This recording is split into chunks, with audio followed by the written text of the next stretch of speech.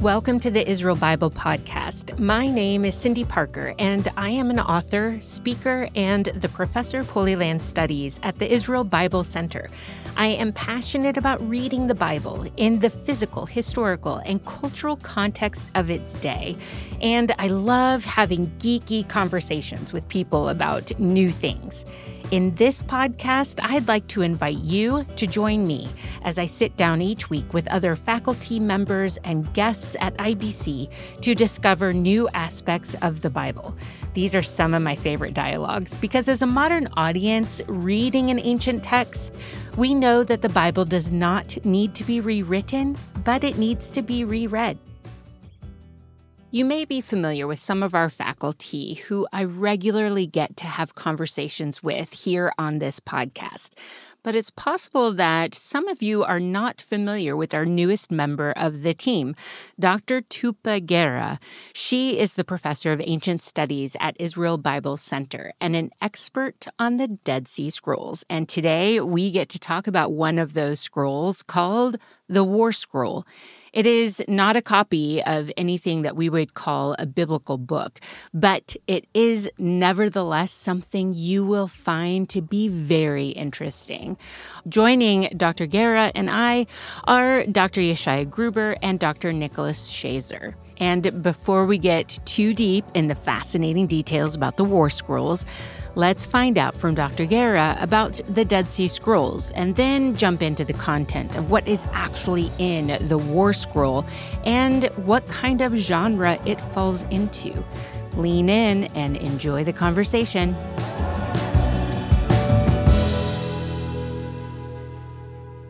There are Jewish religious texts. Most of them were copied between 300 before the Common Era up to around 70 in the Common Era. It's a bit difficult to date all the texts. And maybe you guys noticed I said copied and not written, because we are not sure when some of the texts were written. We know when they were copied. It's just like if you buy a Bible today that has been printed last year, it doesn't mean the texts were written last year. It just means that copy is that it's recent. So it's the same for the scrolls. They are all religious texts, and they have like this huge group of texts. And it was really one of the most amazing things we had in the 20th century to discover this group of texts, because we have more than 15,000 fragments. And in the War Scroll, I think it's fascinating because when I first heard about the War Scroll, I thought about this epic text, just like a book from today, talking about war, and then there will be these descriptions of battles. And I thought, wow, that must be the most interesting and fun text to read. And I was very mistaken. I don't mean it's not fun. It is interesting. It's fun. It's fascinating, but it's nothing like a book from today that describes a war or something like that. So the War Scroll, it was one of the first manuscripts to be published. It was discovered in 47 and it was published in 55. So very, very recent. It's the war between the sons of light and the sons of darkness. And that's interesting because when we think, who are the sons of light and the sons of darkness? Well, we will have plenty to talk about those today. And the war is described in two parts. We have first the war against the Kittim, and it's a war that, according to the scrolls, would last for one day. And it describes all the moments of the battle and how it works. And then afterwards, we are in this period, there will be some years to prepare for the next war.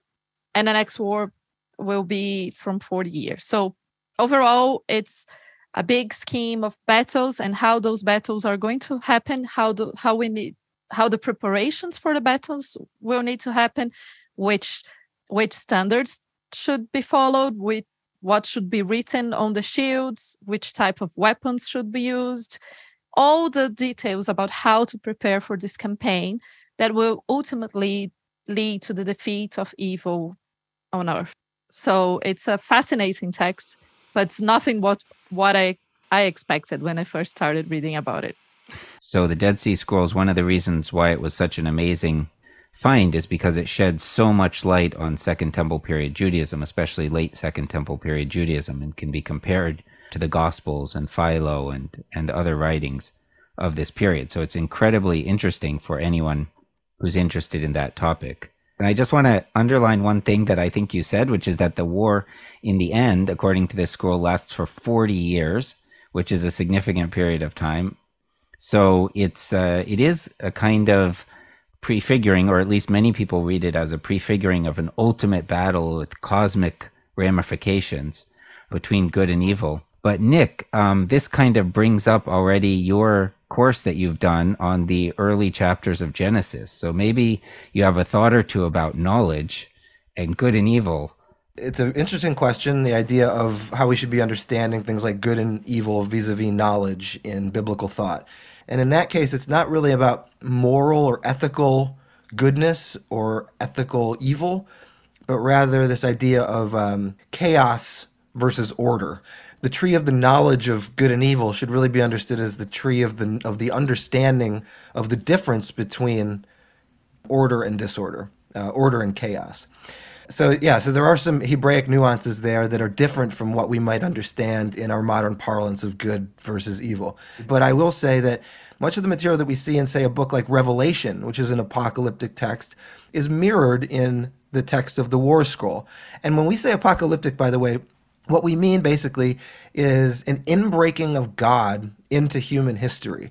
Apocalypse is a Greek term. It comes from two words, apo and kalypsis. Apo means from or out of, and kalypsis is like something that's covered. So out of being covered or uncovering, maybe revealed, which is why the book of Revelation is called the book of Revelation in many English-speaking circles. So that's what we mean by apocalyptic literature.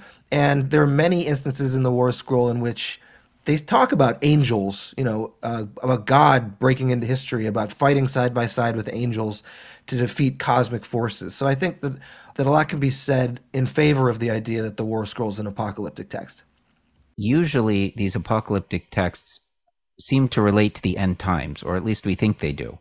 And so again, going back to Tupa's point about the battle between the sons or children of light, the B'nai Or, and the sons or children of darkness, B'nai Choshech, that will finally, resolve things on the earth, or it seems to be implying that. So I do think this is very closely connected to apocalyptic literature of the Second Temple period, although, that's to a certain extent our category, and, there are overlaps to other genres.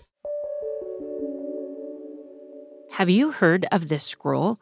Like Tuba, I think it is an interesting one. And for anyone not familiar with it, let's hear Tuba read the first few lines to get a flavor of what's going on. For the instructor, the rule of the war. The first attack of the sons of light shall be undertaken against the forces of the sons of darkness, the arm of Belial, the troops of Edom, Moab, and the sons of Ammon, the Amalekites, Philistia, and the troops of the Kittim of Ashur. Supporting them are those who have violated the covenant. And as Shaya said, this is precisely the beginning of the scroll, which I think it's fascinating because, first of all, it tells us this is the rule of the war. This is a text, a rule text. So some people would say it's an apocalypse. Some people would say it's a law text, a rule text. And it's interesting because when we think about the complexity of this text, you can read this text as only like a text that describes how to go to a war, but we can also read so much more into it. And it's interesting that it starts with telling us that the sons of light will go against those forces. And first of all, it doesn't describe here, it will later, but it doesn't describe here in this passage who are the sons of light, but it tells us who are the sons of darkness. And the sons of darkness are necessarily the arm of Belial, which is an interesting figure. Belial sometimes is translated, some people associate it with Satan, or sometimes it's associated with the devil or a demon or a chief of demons. We see he has his own army. And in the scrolls, it's when I first started studying the Belial, it was really weird for me because I wanted I think we all go for this. Like we go for like what's the meaning of the word itself? Is it used in some other way? How it appears in other texts? And although it's here we use as a name, Belial doesn't always appear as a name. Sometimes it's more like an adjective. The translation would be something like worthlessness, uselessness, wickedness. But it's really hard to track where the word come from and how it became this figure. But just by the meanings that we see associated with it, we can tell that this is the army of the wicked. This is the army of the darkness. It's the army of worthlessness. It's the army of this being or this commander who is also representing worthlessness as like a personification of it. And this is very important because sometimes, particularly nowadays, we imagine these evil figures as like, let's say, because of films and literature, usually we go for like, oh, this like human with like red skin, horns and tail and wings and stuff. And here the description, like the physical description, is not important. The important is to bring this idea of how it's the adversary and how this adversary reminds us of the worthlessness. And then, of course, it mentions all the troops that will be following him. And interesting that we have others, but we also have those who have violated the covenant. So the troops of worthlessness are not only formed by enemies, but we also have those people who also violated the covenant. So people who not follow the laws of God. Wait a moment. Those who violate the covenant, doesn't that imply that there are people from within the nation of Israel who are joining the side of darkness, which would mean that there's a side of light, and then there's the side of darkness, which is represented by two groups, the traditional enemies of Israel and unfaithful people within Israel? This begs the question, which covenant is being broken exactly?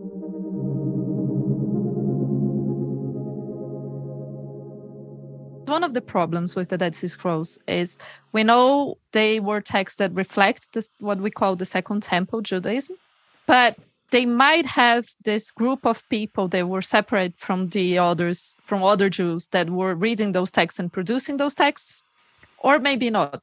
The problem is because they didn't left for us like a text saying, oh, those texts are the ones that we only use here in this small group. And those texts everyone reads and it's all around. But it's very likely that the covenant they are mentioning here, it's the covenant that they have with God.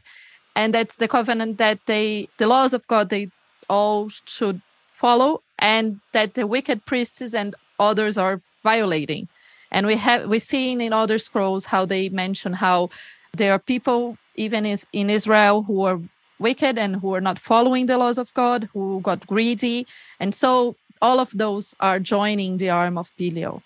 Yeah, I think so. It definitely seems to be this implication. And the community represented by the library at Qumran, notice how carefully I said that for various reasons, but the community that's represented in these texts seems to view the current priesthood in Jerusalem, the ones that are controlling the temple, as being very wicked themselves, as being violators of the covenant between God and Israel. So this is from a little bit later on. We're skipping a few lines, several lines, but it says, on the day of their battle against the Kittim, they shall set out for carnage. In 3 lots shall the children of light brace themselves in battle to strike down iniquity. And in 3 lots shall the host of Belial gird itself to thrust back the company of God. And with the 7th lot, the mighty hand of God shall bring down the army of Belial, and all the angels of his kingdom, and all the members of his company. So it's clearly talking about both humans and a supernatural dimension. This is a good example of how tethered the Dead Sea Scroll writers are to previous biblical language and imagery. So children of light stuff, that's not as explicit in the Hebrew Bible, but it does show up in the New Testament. But this idea of, the numbers are really important here. 3 lots shall the children of light brace themselves in battle, and then 3 lots will the host of Belial gird itself in the midst of this war. And the number 3 in Hebrew thought is really the number of like a climactic event. And the Dead Sea Scroll writers are drawing on that idea here because what they want to convey is this is, an end-time apocalyptic climactic event, this battle. And it's interesting that it's the seventh lot. With the seventh lot, God brings down the army of Belial. Well, the number 7 is the number of perfection or completeness in Hebrew thought. And then one last thing I would say is this idea of the angels of the kingdom of Belial. So we talked a lot about what Belial might mean. Tupa quite rightly said that sometimes it seems to be a noun, like a proper noun, like a figure, a title. And then sometimes it's like an adjective, worthlessness or something. Here it looks like this is, a personal or personified figure because it says that the children of light will bring down the army of Belial and the angels of his kingdom. And so what we have this idea of is Belial having angels or messengers or some sort of divine beings that are fighting on behalf of Belial. This is the negative inverse of language that we see, for example, from Jesus, where I'm just going to bring one example, which is Matthew chapter 25, starting at verse 31, where Jesus talks about the end time, the judgment day, saying that the Son of Man will come and sit on his glorious throne with all of his angels attending him.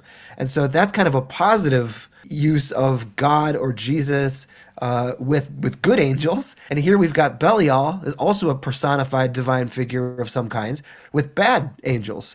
And notice the angels of Belial's kingdom, which is a direct inverse of God's kingdom, which will come at the end of days. So all of this language is coming out of certainly the Tanakh, Israel's scriptures, and then it also is sort of swimming in the same traditional well that we see the gospel writers swimming in sometime later.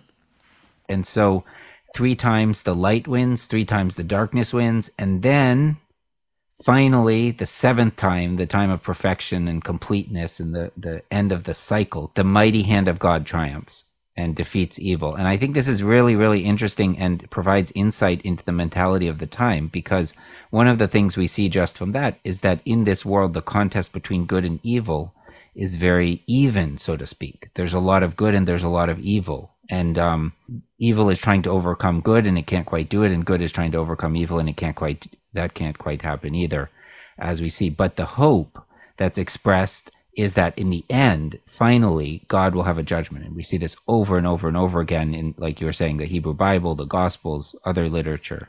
And so it's a very similar droplet from that well, if you will. The 7th time, the mighty hand of God decides it. Notice how careful the Dead Sea Scroll writers are being and actually what they're saying, because sometimes we can miss this. But there's a fight against these human villains, if you will, these children of darkness, and these divine beings who are working in cahoots with them. But notice what the end goal is to do. It's to actually strike down iniquity, that is, strike down sin. And so we were talking about, who's the real villain in the Bible. This is extremely important. And that is, I would say sin is a real problem. I've talked about this several times over, but sin is like a third-party entity that God and human beings have to fight alongside each other together throughout life and throughout history. Sin is a real personified entity that's a real issue that needs to be dealt with. And in this battle, I think that a larger kind of symbolic resonance of it is to say, this is the moment where sin is going to be dealt with, where finally God is going to strike down that actual capital S sin that has become such a problem for God and for humanity. So I think that's really important. I mean, this undergirds kind of the main thesis of some of what the Gospels say, for example, just to bring it into, a New Testament forum. It's no accident that Matthew's thesis at the first gospel in the New Testament is that Jesus, you'll call his name Jesus because he's going to save his people from their sins. This is an actual entity that needs to be dealt with. And the Dead Sea Scroll writers, though couching it in militaristic language, that's really what they mean ultimately, is the defeat of sin.